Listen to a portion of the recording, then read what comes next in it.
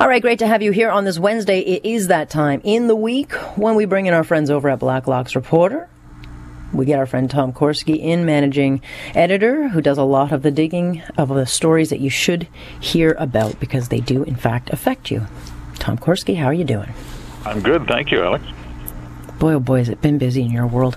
A couple of really crazy headlines. I mean, first of all, let me get your thoughts on breaking up by voicemail. I mean, I'd say it's worse. I'd say it'd be worse if it was done by text, as I have experienced before. But Senator Denise Batter getting dumped by voicemail by Aaron O'Toole. How do you feel like this is going to play out for him? Well, it's not a vote of confidence, and Senator Batters was expelled from the caucus, lifelong conservative, as she identified herself. And she made a public comment that she described the opposition leader as so weak he fired me by voicemail. It starts to become, Alex, and the Conservative Party went through this in 2019. It starts to become sort of self-perpetuating, doesn't it? So you will have obviously members of caucus who are unhappy with losing 2 elections in a row and feel they cannot afford to lose a third, and that does become dire. But what's the solution?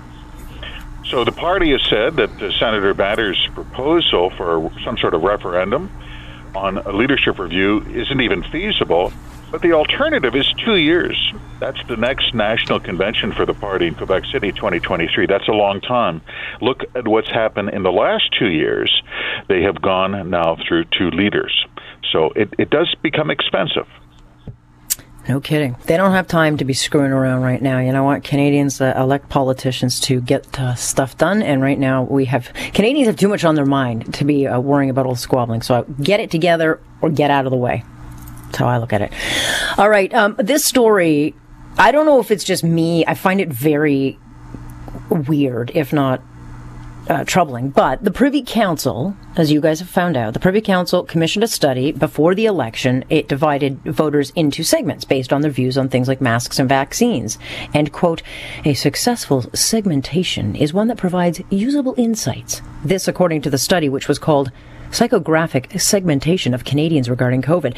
And so what the polling was for and used and revealed was that most Canadians trusted Cabinet and were very angry with people who didn't follow pandemic rules. And so pollsters suggested to Mr. Trudeau he should maybe exploit these divisions among voters on things like vaccine mandates. Is that true? Alex, it's quite a stark and cynical poll, and it serves no useful purpose, so the inference is it was only done for political reasons. What they did was they asked people, of course, the usual demographic questions, but they asked these psychographic questions.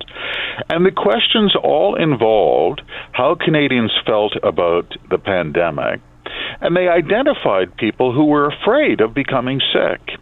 This would be women, young women under 34, and retirees, for instance. And they found that those people were very, very angry. I'm not making these words up. These are words from the research. Fearful of contracting COVID, very angry, Alex, with people who don't follow the rules. And then they discovered there were other segments of people, this were typically working-age men, prairie residents, Catholics, who weren't so keen on taking government orders and were more live and let live when it came to compliance with health orders.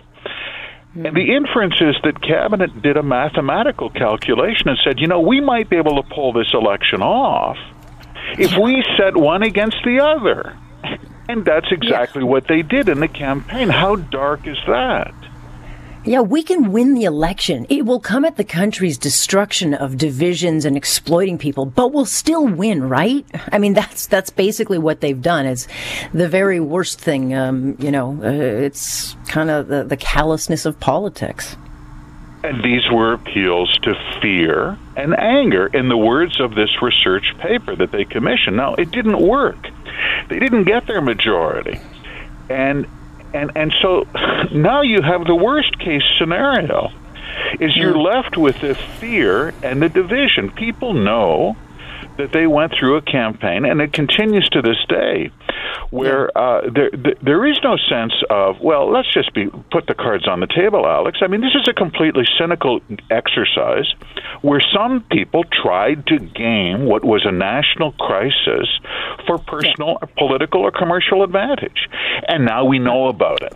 So now everybody's really happy. I mean, it's that cynical. Well, it is, but again, will it get covered? Because this should be an issue. The Prime Minister should be taken to task and asked about this. The facts are all there, because if you guys can find them, so can everyone else. And if Erin O'Toole can just get out of the way, maybe the Prime Minister will, in fact, be asked about it. But my hope is not eternal. Then there's this other story, and I find this one fascinating. It's really inside baseball, but it's important. So Charles Robert gets paid $231,000 a year to be the clerk of the House of Commons, and so he's supposed to be nonpartisan. He's supposed to, that his role is nonpartisan, and now he's off duty under allegations of incompetence and having a pro-liberal bias. And apparently no one knew that he's taken this leave. But when you guys get your hands on these, emails that reveal letters between this man, Robert, and the government House leader, and leaking confidential records to Liberal MPs on things like procedural matters, which you're not supposed to do. There's also numerous complaints against this guy by senior management who quit under him. He's denying all allegations, but now he's on this secretive leave. What's the story here? You know what's interesting is this is how the 44th Parliament's going to open on Monday. Do you remember certain people were saying we have a mandate, we're all in this together, forget about that. This was going to be pyrotechnics from the starting gate. And this is the clerk of the House. He is a cabinet appointee, but he is he's just a functionary.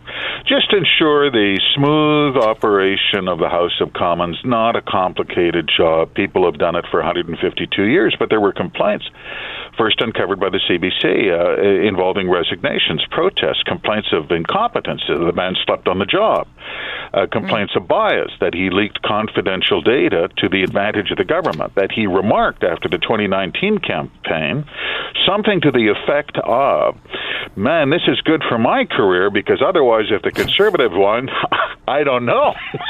and even in officialdom, this was seen as sort of eccentric. Well, Buddy's off on paid leave now, and his job is up on Monday, because how do you be the clerk of the House of Commons when you're at home? We asked that, and we said, well, that's personal. They said it's personal information. What's the takeaway here, Alex, is the wheels are already off the bus, and the 44th Parliament hasn't even gotten underway yet. It will be very lively.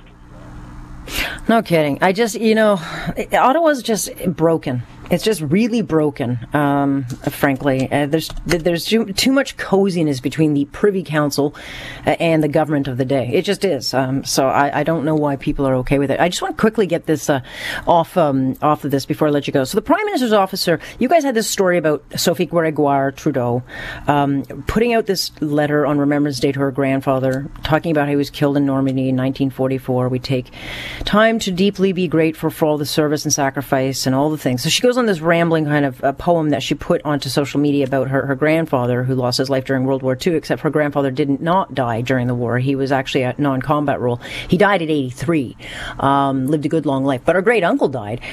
A lot of people are giving you guys a lot of blowback.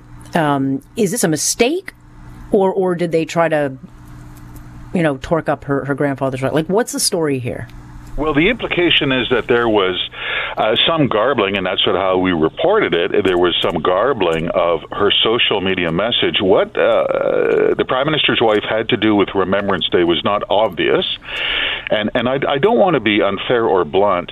It wasn't really about her poem. It was really about the war dad. That's what Remembrance Day is. The implication is there was some garbling. We asked the Prime Minister's office for an explanation and got none, only after the fact. I counted it was 29 hours after the fact. That's a press office. Their job is to take press calls.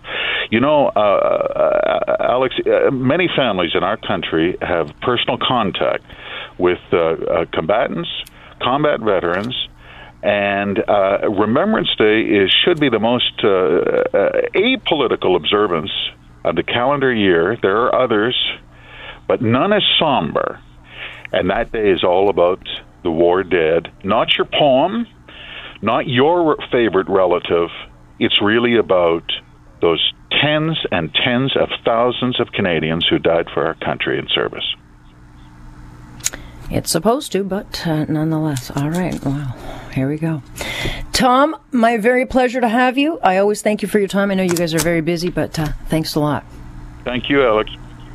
That is Tom Korski, who is with Blacklock's Reporter. It is subscription-based, worth every single penny. I always say that, but of course you can join us to hear them Monday and Wednesdays at 9 o'clock.